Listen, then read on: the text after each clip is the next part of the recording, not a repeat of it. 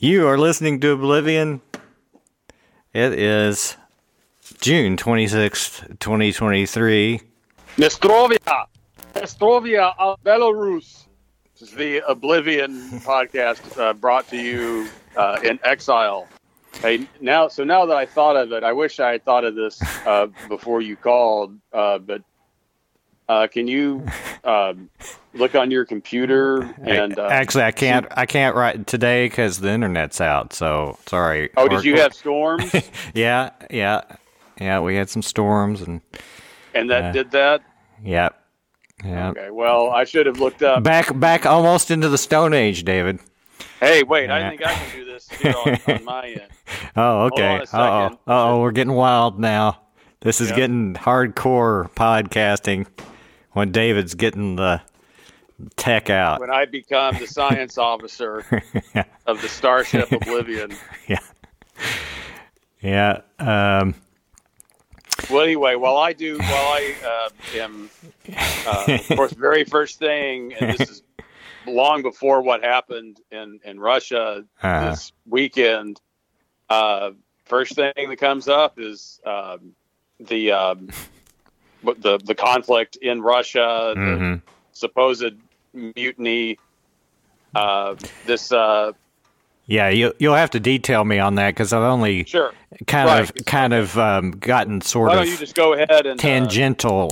Tangential. And then, Okay. Well, we can lead in with the Titan, the submarine disaster, which which was one of these wild situations where it's entrepreneurs, rich people, this high end tourism sort of thing where it ranges. The top end, of course, is going into space, right? And this is kind of it's obviously, as we now know, is a very dangerous and fraught thing to do, which is go into the deep.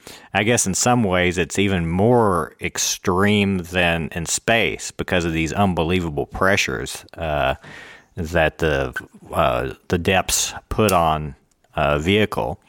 And some especially details. If you go down there in a Coke can. Right.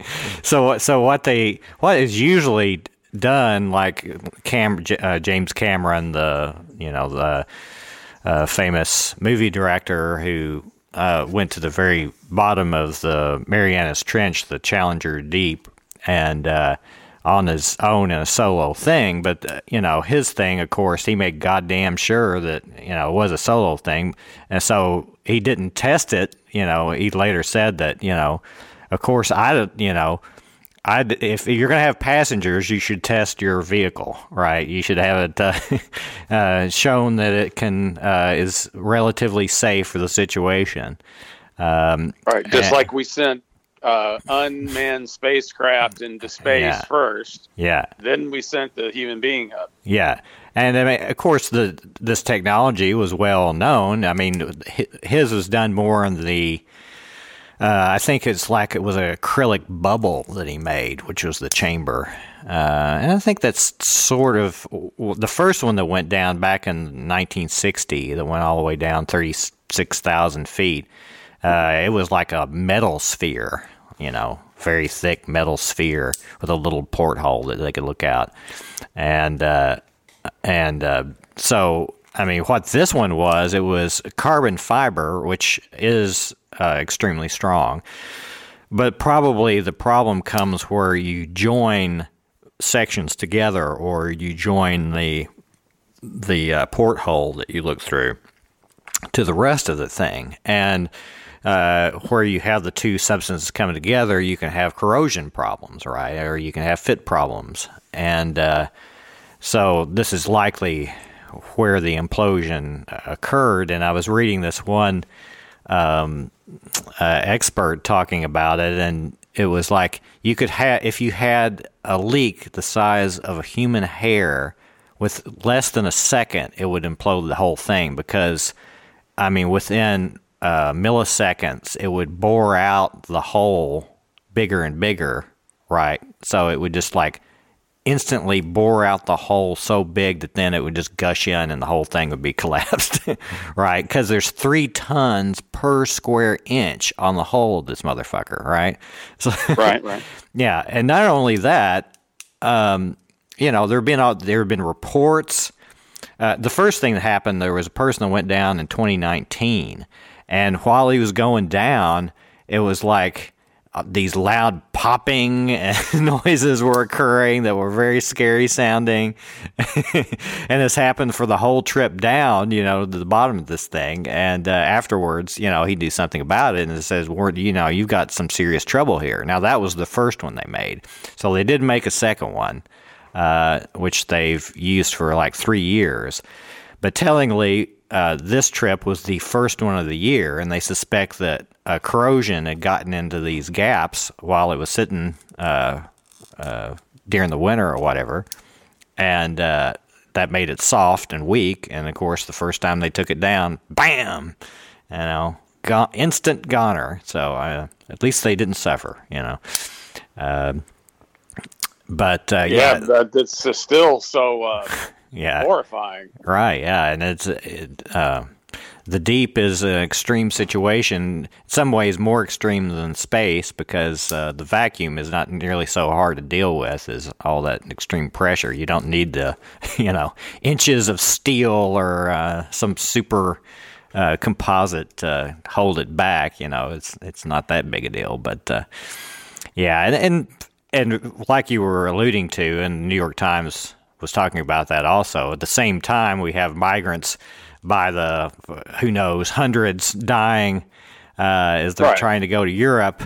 You know, is there international concern about those lives? Well, no, of course, because they're the poors. Come on, I mean, you know, we got this dramatic situation that's, well, it's got multiple things, right? It's got the Titanic, you know. I mean, how can you not be interested in that? I mean, it's, you know, it's a classic. And you know, so now there's another. It's still killing people all these years later. You know, that's a really good way to put it. I mean, I was just thinking, if you had these were all rich people, which ties into the comparison of the media coverage between the Titan disaster and the migrants dying at sea, trying to get to Europe where they can claim asylum.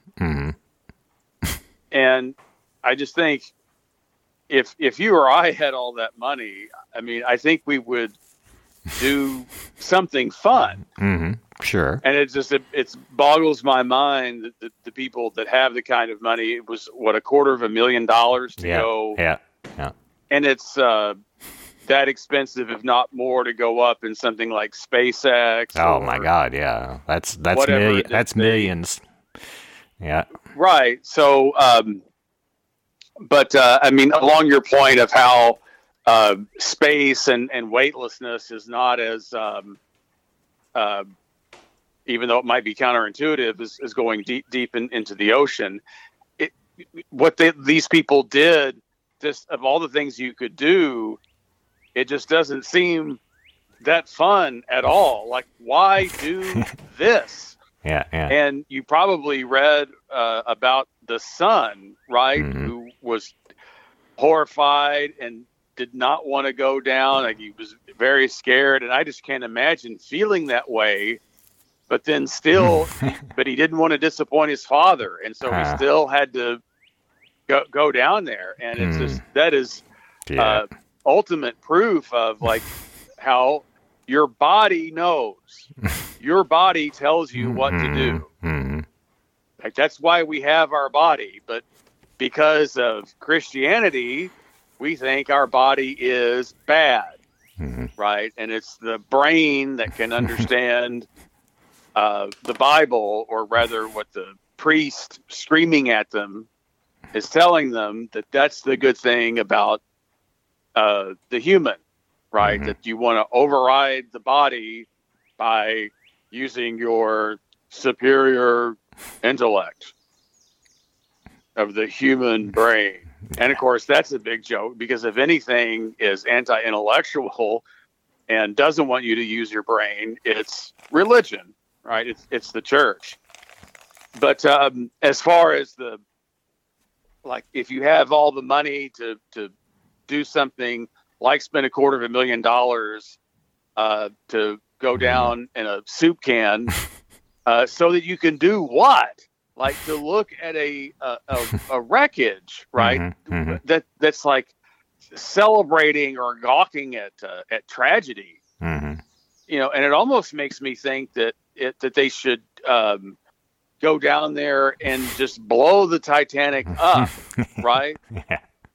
Or send it into space, and like enough of this dwelling on this story. And as far as wisdom and philosophy go, we don't even get any of the wisdom from the story of the Titanic, right? Which is nothing is invincible. Right. Anything can go wrong. Yeah, it is the symbol of hubris that it was the unsinkable ship, right? And its maiden voyage, goes down.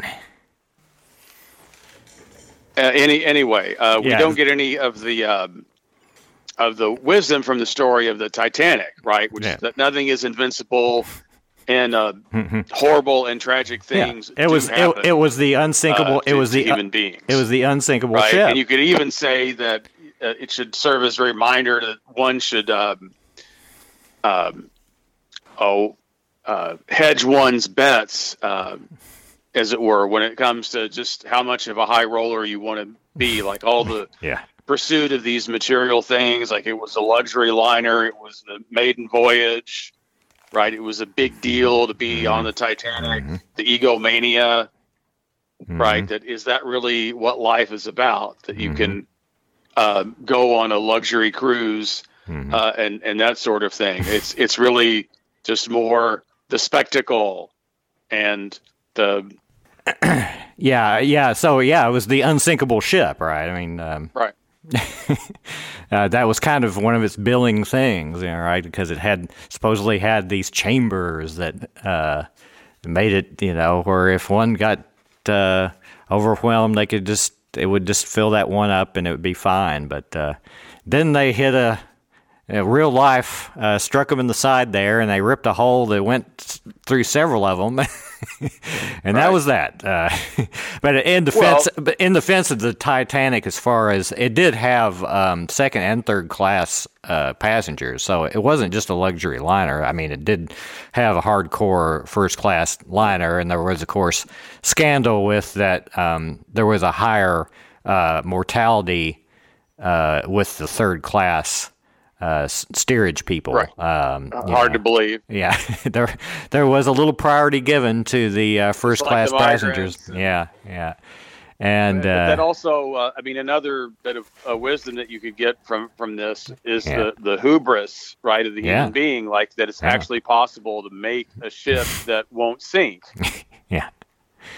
And it's like, no, like, why do you think that? Why do you think as a human being that you can conquer like physics and the ocean? And this stubbornness and not acknowledging the forces that are around us.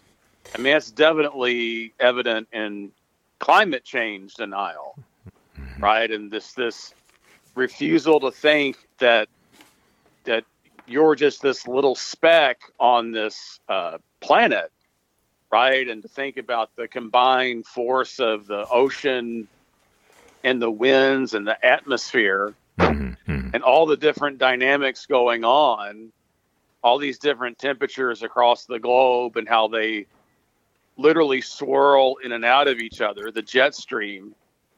But to think, I can do something that no one else has ever been able to do. This is a ship and it won't sink. Of course it can sink.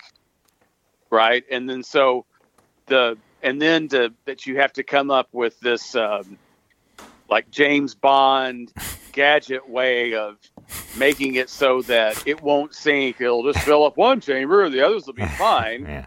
Whereas doing something sensible, and this makes me think of the response to the pandemic, is what if they had just made sure that they had enough lifeboats? I mean, I think that was one of the problems, right? Yeah. They were just so that was really the primary problem, right? I mean, they had some lifeboats, yeah, but like no one said, maybe a third that they needed. Many lifeboats. Why not have enough for everyone? Right. It was almost just like, well, it just shows you how people go through the motions, and that having those lifeboats there was only done probably as a requirement, right? Must have X number of lifeboats, and like if there were no lifeboats at all, that would have made them look too callous and definitely cocky. Oh, I need a lifeboat. Oh, we're gonna make it right. So this basic fundamental thing that will work, right? If there were enough lifeboats for everyone, I don't know that anybody would have died. I mean, maybe some people, older people, might have. It would have been. If you had plenty of room with lifeboats, there was a lot of time for people to get on lifeboats. Right. So they were the problem was really that there weren't enough lifeboats. Right. And of course, this Titan thing, there was no lifeboats, right? I mean, there's no safety margin at all. There was no escape from the situation. And I even wonder about if you've seen the pictures of it. It was pretty simple little thing. It had like these fan things that steered it, right? And various they could tilt it this way and that, and apparently they were controlled by a game controller through some app. So it was like, so what would happen if the electricity went off and they couldn't do those? So it wasn't mechanical. Well, yeah, it's all electrical. Yeah, not only was it electrical, but it was like controlled through a game controller through a, yeah. So there was all sorts of levels, and there was this, like I was getting to, there was the person who went down, and it made all the loud noises, and I think the CEO usually goes down with the ship, so to speak, and he finally did this last week. But then, not long afterwards, he was at some conference or something for deep sea exploration craft or something like that, and he was kind of cornered by a whole large group of them about his craft. And then soon afterwards, they all did a public open letter talking about how many things were worrying about this ship, and they were fucking right, man.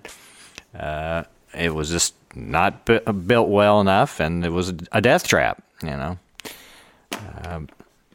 So yeah, it's amazing that nowhere along the line that there wasn't some sort of intervention, and that even the Navy could have said, before you put a person in this and go down, you have to test it, and we are going to inspect it. Right. But the people were just like, it's yours, it's private enterprise. Yeah, well, and like James Cameron was saying, it's all well and good if it's actually experimental craft, if it's not a passenger thing. I mean, the passenger thing makes it a whole different situation, right? Because, usually in a passenger situation, you're not expecting to die, right? Or if you do, if the chances are there, they should be as low as possible, right? I mean, when you go up on Everest, that everybody knows the situation there, and you're pretty much on your own. And if you're going to tackle that situation, there's a pretty good chance that you could die going on Everest. Everybody knows that, but you're not in some kind of depending on somebody else to get it done, right?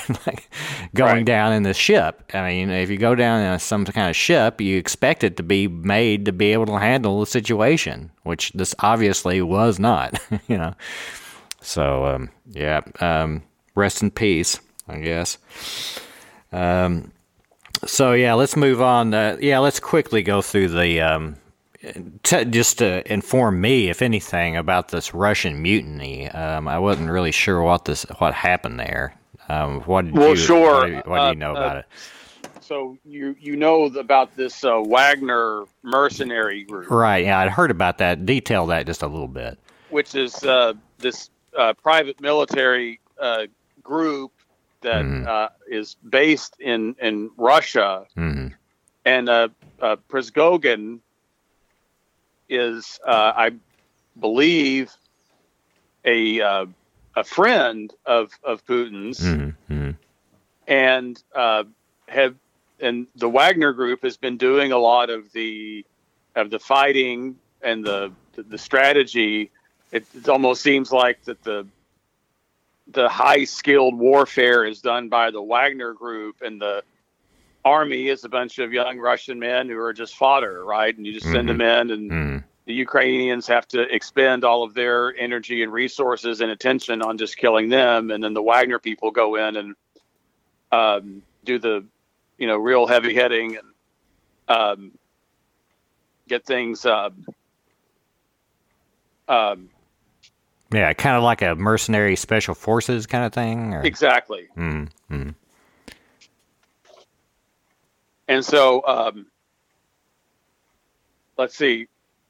But the war apparently really is not going well for Russia at all, and there is a mounting dissent, and apparently this Prigozhin was able to convince the Wagner mercenaries under his command to lead a rebellion, and they were marching toward Moscow, right? I mean, basically to overthrow the government.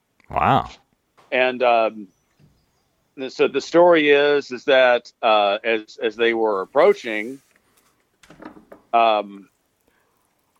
that a deal was struck that would allow Prigozhin to take exile in Belarus in exchange for the Russian army not executing the Wagner Group. They're basically not to be like a total breakout of civil war. Right. And so it really is, I think, a pivotal moment.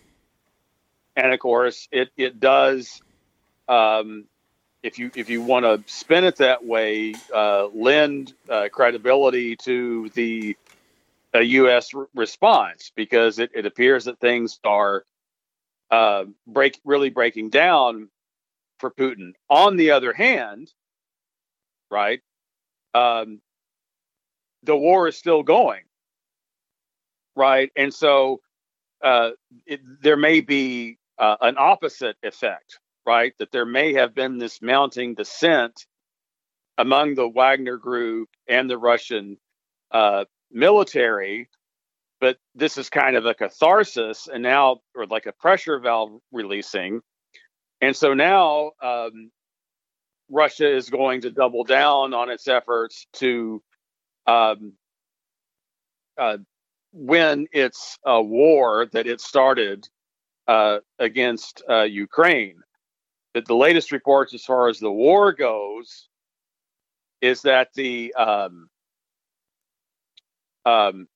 Ukrainian counteroffensive has been bolstered and emboldened by this mutiny, and which is definitely an extreme thing. And many people are saying that Putin's power has been significantly weakened, because it's kind of like now everyone in Russia knows just how many other people don't like Putin and don't like the war. And it is interesting in terms of media influence that there was an internet blackout while all of this was going on, right? So the latest is saying, I have read some reports that that people think that the Prigozhin, the leader of the Wagner group, is basically a dead man, right? And that this is kind of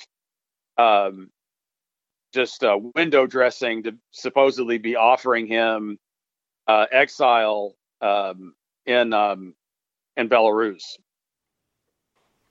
Yeah, so I mean that's pretty. But the Wagner Group was quite a significant force in Ukraine, right? So this is not good for Russia in that sense.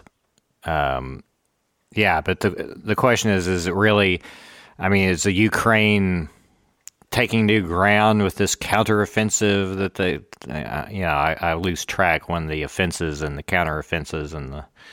Right. Well, as I was saying, I think it basically boils down to two ways that you can look at it. You can say that this is a turning point in the war and that Ukraine definitely now has the advantage, right? And it basically, you could say, exonerates the U.S. foreign policy, at least with regard to this specific conflict. But then the other way to look at it is the war is still going on, right? It's at this point, let's see, where would we be? We're 1 year and 4 months into it. We have tens of thousands of people dead and towns damaged, some towns in Ukraine destroyed. And if there has been this mounting tension and Putin is able to put down this mutiny or this dissent that's been building, then you have to think that really this turn of events is in the long run just going to further entrench Putin, because as long as he's there, right? And that's all that matters. And so I think you have to guard against being overly but that you don't want to be excessive in terms of what people make of this. So that, I mean, the war is still going on, and I think that this next month is going to be pretty critical, because if the next month goes on and the war continues to grind on as it has, then we'll be able to probably determine that the long-term effect of this has not been that it's really weakened Putin's power to any significant degree, right? And that the war appears to be a stalemate, which is really my ultimate point in all of this, is that the killing should stop. The killing of human beings should stop, right? And that this war isn't really going anywhere, but just to keep grinding on and on and on. However, we can go ahead and just call this July for simple record-keeping purposes. But I would say if this Ukrainian counteroffensive is really going to get anywhere and beat Russia back, now is the time for it to be happening. Yeah, I would guess not. I mean, there's just both sides have too much hardware on the ground, and the Russians pretty much have those Russian territories, have a lot of hardware there, a lot of people there. This idea that I don't know, the dream that it'd be like Napoleon sweeping across, I don't know this would be appropriate, because apparently a lot of these Ukrainians are Nazis. It'd be like Hitler running across Russia towards Stalingrad, but maybe that's a bad example, because Stalingrad didn't go so well for old Hitler, but. Right, Yeah. and that's I think I think the stalemate thing is basically because both sides have so much hardware there, and I don't think there's an interest in ending it. Right, it's a perfect situation. very well said. Yes. Yeah, and you've said this many times. It's a perfect situation for Biden or whoever the president is, if next time, perfect situation just to blunt energy away from domestic issues.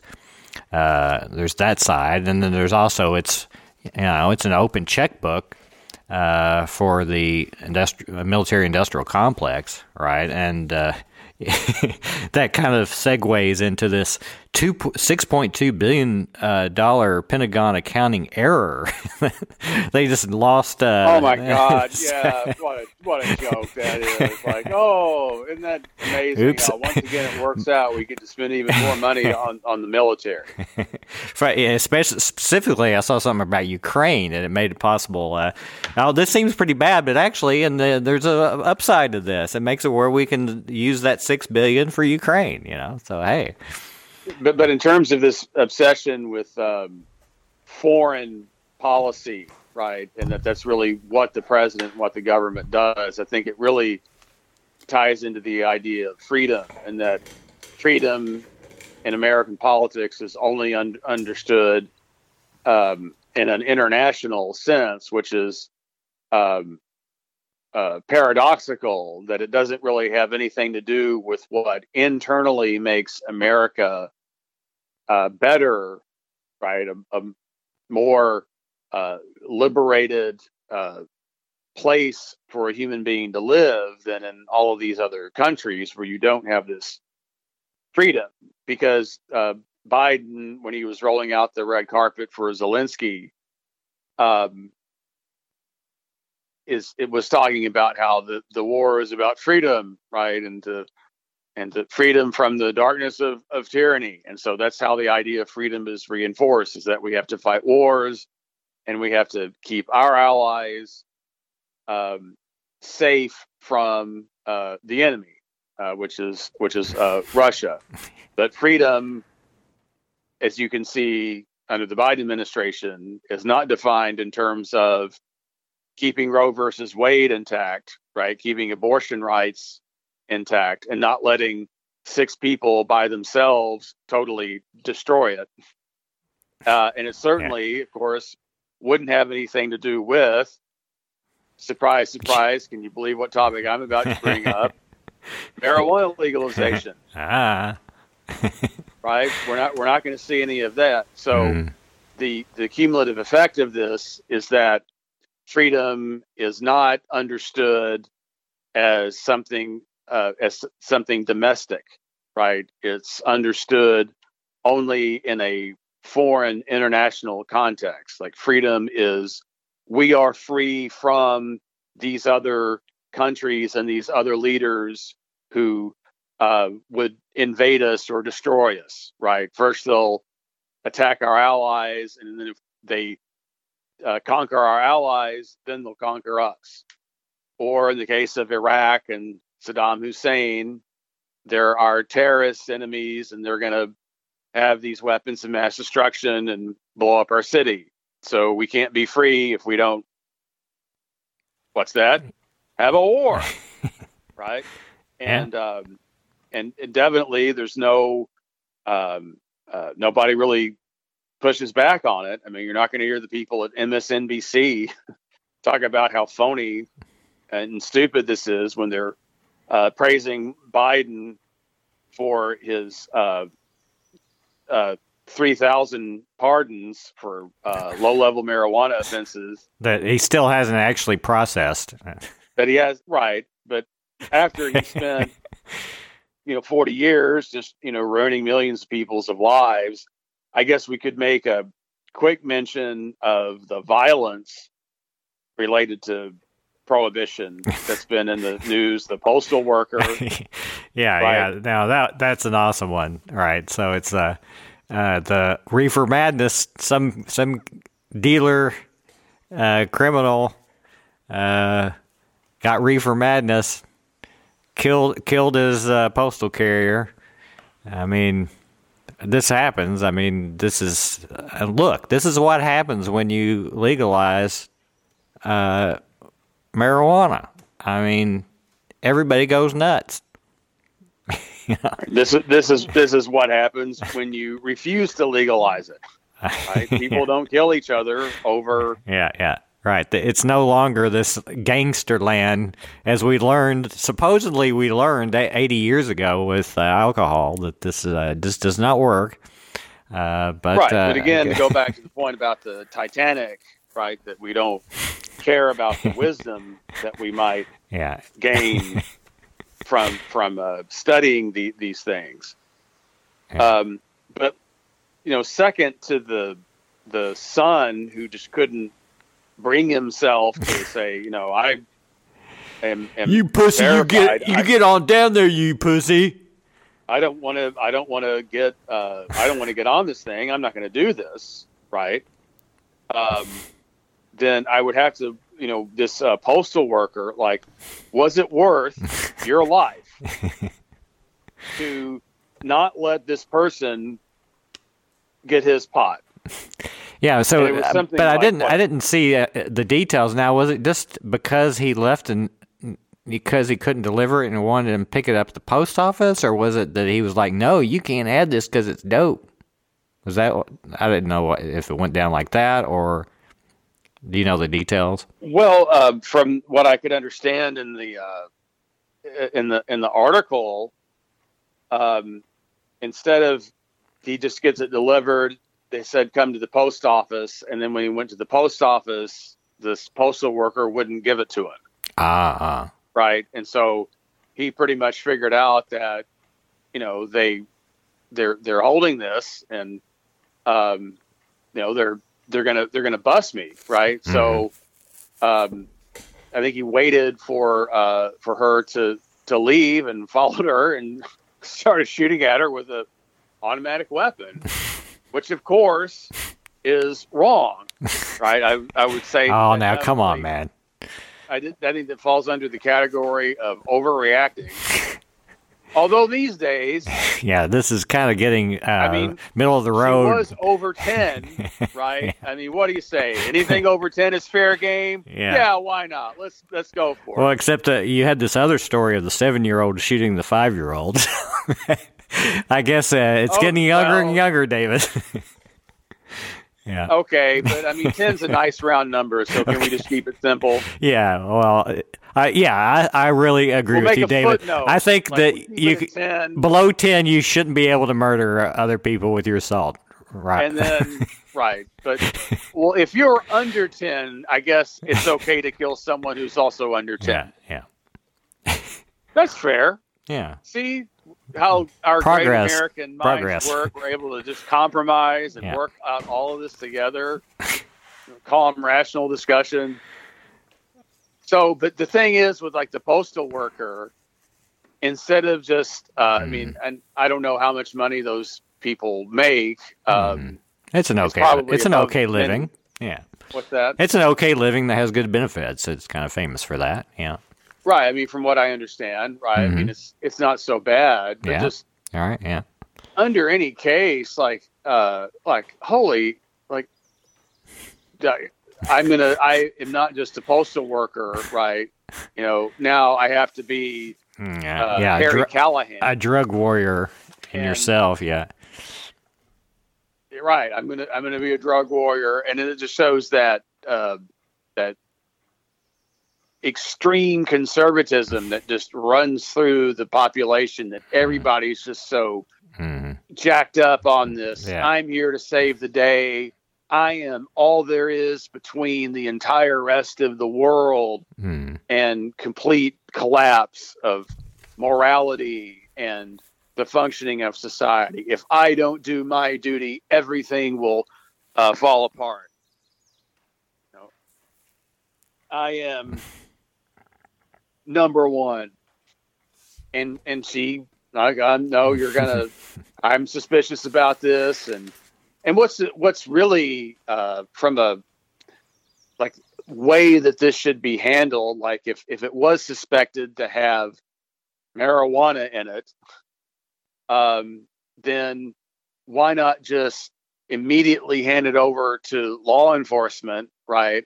Law enforcement can say, let's go ahead and let him have the package, right? And then when he leaves, we'll arrest him, right? Although I guess that would have just meant that the cops would have gotten shot out, or they would have had to have shot and killed him. But the obvious point is, this is just another example of the violence and the misery. And I don't know how the loved ones of this postal worker can, although I'm sure they will, can rationalize like now your daughter, your sister is dead, right? Because she wasn't going to let some other person have a bag of marijuana. Like, I mean, I just think that you're such a loser and just such a dumbass to want to keep living this way.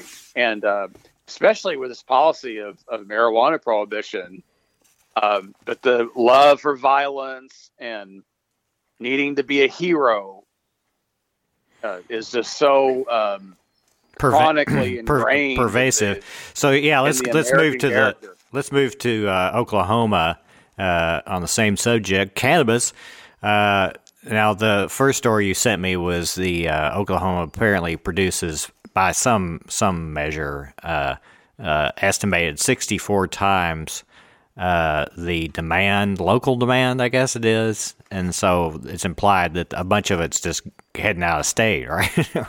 Or on the gray market there in Oklahoma, if at the very least.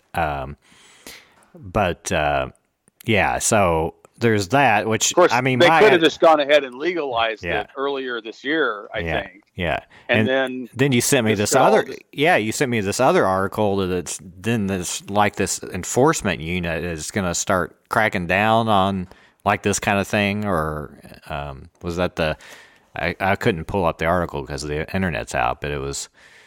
Well, one article I read was that the supply was 64 to 1 over the number of registered medical marijuana patients in Oklahoma. So Oklahoma has medical marijuana law, which means that if you're 18 or over, with a doctor's note, you get a medical marijuana card, you can go to a marijuana shop and legally get it. And what Oklahoma did was they did a real, what I would call legal medical marijuana setup, which was supply and demand. There weren't these strict arbitrary limits on how many dispensaries there could be. And apparently it was not difficult to get a card. Right. It was fairly inexpensive, like $1,000 or $2,000. Right, and it was also inexpensive. I mean, to get a producing license is what I'm. Yeah. Exactly. Right. To become a grower or to set up your own business. Right. And of course, that's how it should be. It's that way with everything else, right? It doesn't cost a fortune to open up a shoe store, right, or a used clothes store or a grocery. Why should it cost $250,000 just to even begin to be able to sell pot?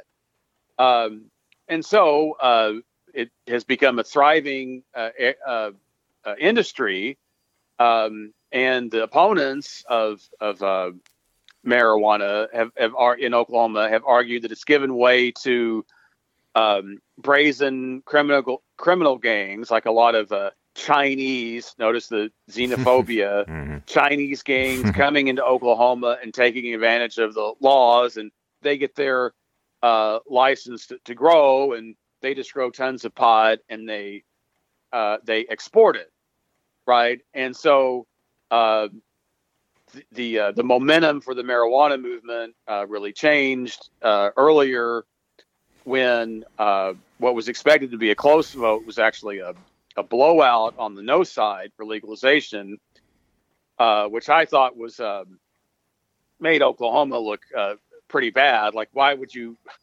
basically already have it de facto legal? You have all of this pot, all of these shops. Like, what's the point, right? And then the apathy of people who I think you were pointing out, if they can already get it themselves, what do they care if it, is actually legal, period. And so anyway, it got defeated, and now they're really having a big time just talking about how bad all of this is, and that they're going to be that they're going to start cracking down on it, and that they think that Oklahoma is a major exporter of illicit cannabis. And the real problem, I think you would agree, is that the other states and the federal government hold on to prohibition. Right? Otherwise, there wouldn't be this demand that couldn't be met locally, right? And then you wouldn't have these epicenters, allegedly, of export places. But here's another way to look at it, right? All of this is basically a bunch of bullshit, right? That this was a burgeoning industry. Lots of people went to Oklahoma, or lots of people who were already there got in on it, growing lots of pot, and they're making money, which is what capitalists do. It's what business people do. You start things up and you're able to find an outlet for your product. And that, while I don't doubt that, as is the case with anywhere in the nation, that that pot goes from one state to another for whatever reason, a lot of this pot is just staying there in Oklahoma, and a lot of it, I'm sure, is just sitting in bags and in containers in warehouses, right? Because of prohibition, that it can't smoothly and easily just get to where it's in demand of. And so the question I want to ask is this: we already know that this is the case in Oregon and in I think Washington State and in Northern California, right? The people have all this pot and they can't move it.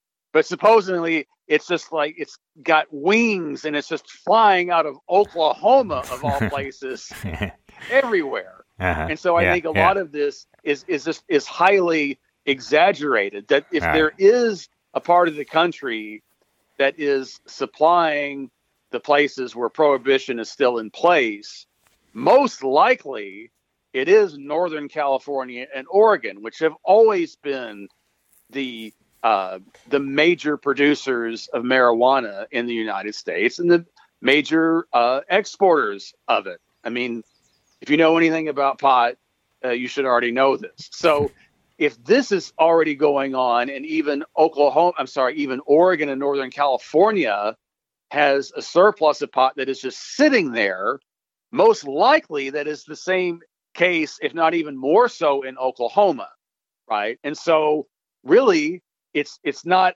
this end of the world.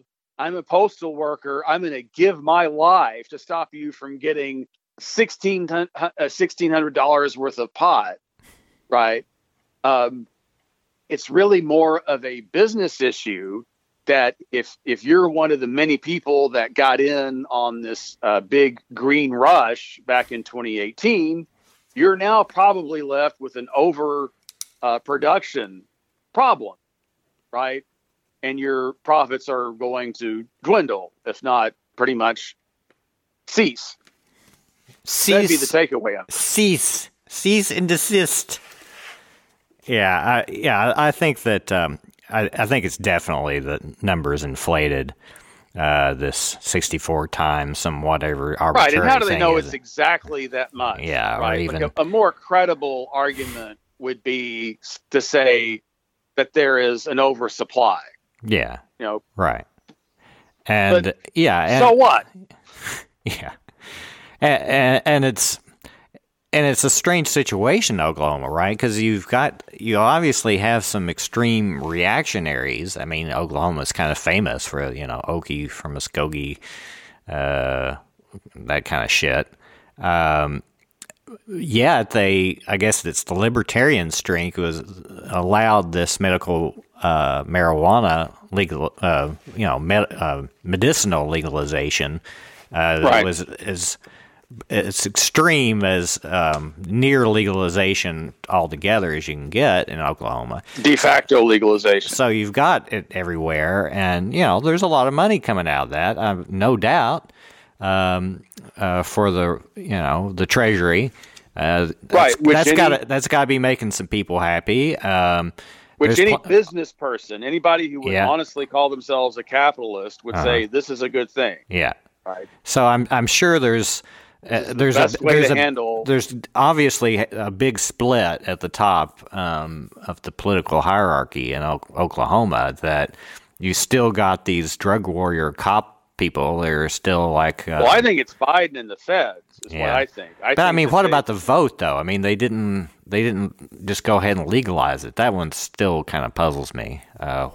Why the electorate decided not to legalize it. It puzzles me too. Like, how can you have de facto legalization already, right? And this permissive, open-ended medical marijuana system, and why wouldn't you just say, yeah, we'll go ahead and legalize it? But I think it was two things. I think that in most of the country, the conservatives are much more intense, right, about their beliefs and views than the non-conservatives, right? So they were fired up to get out and vote and to shut this down. They also had 5 years. Whereas the stoners were just laying back on the couch, dude, not being bothered by it. Right. I mean, I think you were right about that. I think a lot of it is the apathy, and that most people in Oklahoma that like pot and need it, they're like, well, I already have it and I can get it. What do I give a shit? Right, yeah. Right, and so they didn't even show up, right? Yeah. And that has to account for the fact that no people showed up, and the people that wanted it to be legal didn't. But what I can't believe, I mean, you want to talk about a loser, man? Like, you really like pot, and you have a chance to vote to make it legal, and you don't get excited and motivated to go do that. Well, that's just what pot does to you, David. I mean, you know that. It's just... right. Yeah. So, this is what happens. You release the pot to the people, and they just turn into couch potatoes, unmotivated. What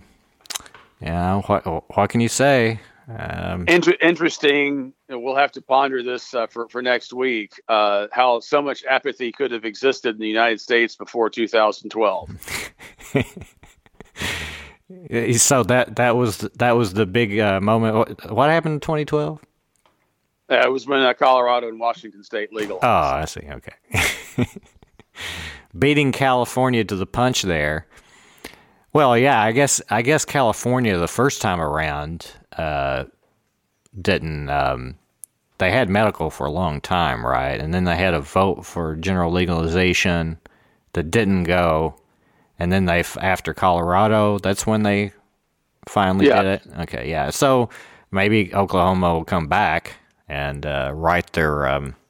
Well, it could, and another thing that strategically wasn't done so well, and that this is what the normal people, I'm sure, already realize is it's best to have these initiatives on the general election ballots. That's what it was November of 2012. It was a presidential election, right? Like, having it by itself I see. Definitely increases the likelihood that fewer people will turn out to vote, right? Yeah, and so of the total people who do turn out to vote, most of them are going to be a bunch of cranky cunts.